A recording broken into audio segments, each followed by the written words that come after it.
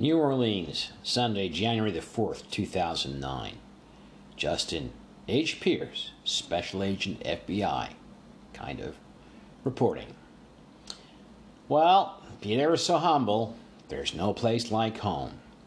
Even if that home is now riddled with 9mm bullets and 20-gauge buckshot.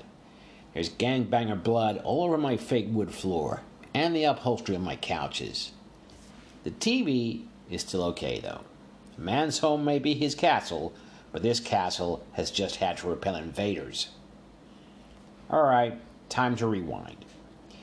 We had headed over to aisle 5, row 21, which I presume is related to the fact that we are in the early 21st century again now, and simply pointed to the location of my flat in a very detailed Rand McNally atlas.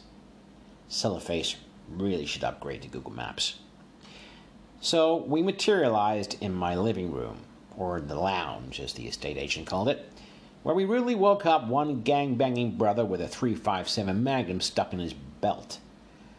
I decided I was not going to have any of that, so I drew the Luger that I brought with me.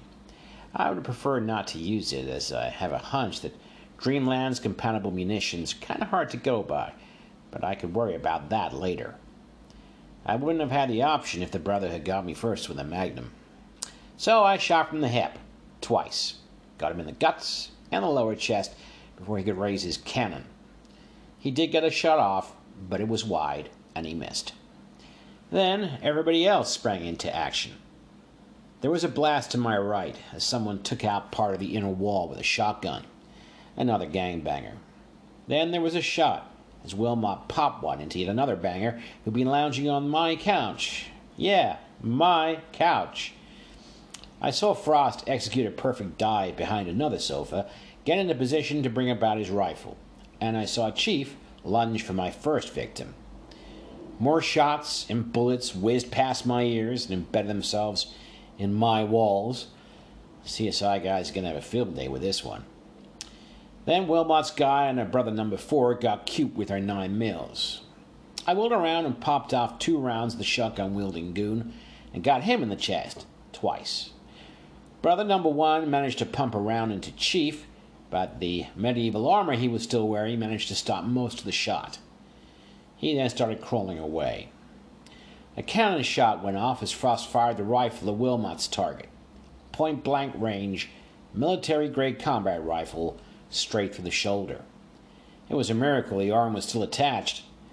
Wilmot popped off another round and got brother number 4 in the leg. That homie collapsed into a heap and was starting to drag himself out the door. I was pretty sure I was out of ammo with the Luger. Actually, I wasn't. As it turned out later, I still had 2 rounds left in the clip. But I stepped into the hallway to try and arrest the crawling homie. As I gave my usual courteous warning, I noticed shadows under the door and a stomping on the stairs. I wasn't going to take any chances, so I stepped back into the lounge, rushing for the 9mm dropped by the other brother. Chief had picked up the first homie's .357, while Frost was standing over said ex-homie with a sheepish, "Oh my God, how come he's dead" look. "Oh, I don't know, Frost. Maybe because you decided to pin him to the floor of my apartment with your sword."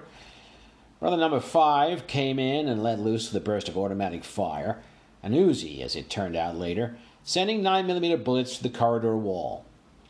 Wilmot caught a couple, but the bullets were already slowed down, courtesy of my flimsy walls, and made thunk noises in his armor. In true Marine style, he dropped and rolled, and let out a burst with his Schmeisser. Nice tight grouping, a row of 4 hits just below brother number 5's right tit, going up to just below his left shoulder. Mr. Shotgun met his end when Wilmot brought him down with a single round, and Chief and I were rushing down the stairs after the last one. We found him in the street, trying to crawl into a black van parked outside my building. I cautioned him. He turned around.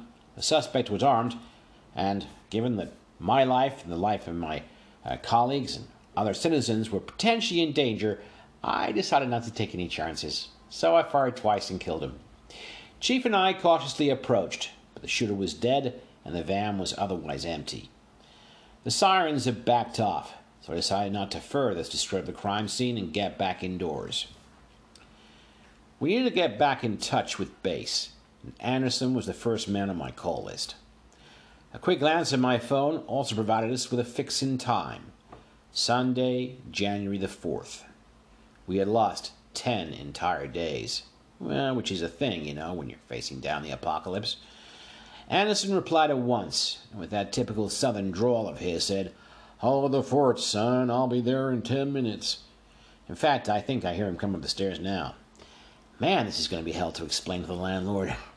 But good news is the TV is still intact. I'll set the TiVo for the hockey. Hawks versus Flames tonight, and there's no way I'm missing that. Yellow Apocalypse or not."